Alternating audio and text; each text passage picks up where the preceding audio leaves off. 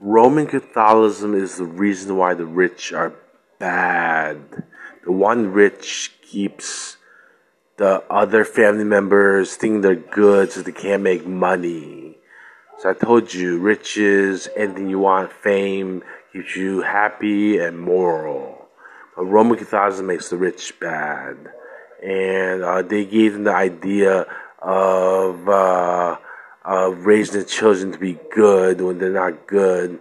And evil is destined for hell, but if you're immoral and happy, happy makes you moral, then hell's not bad, and you have nothing to fear. And I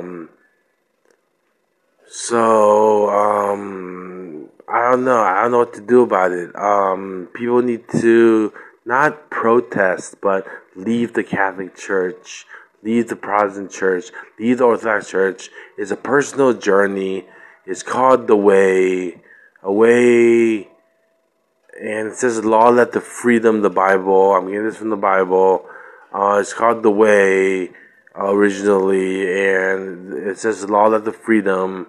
It does not need such strict guidance. There's such strict guidance.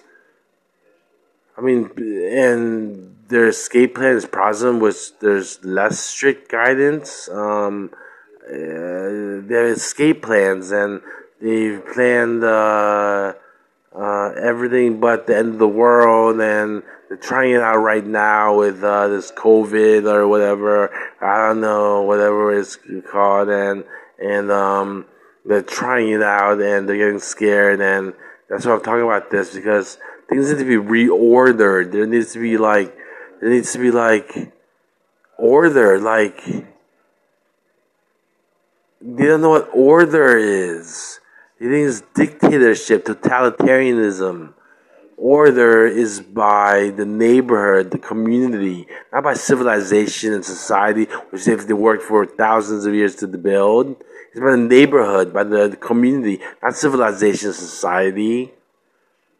Humanity can help neighborhood and community.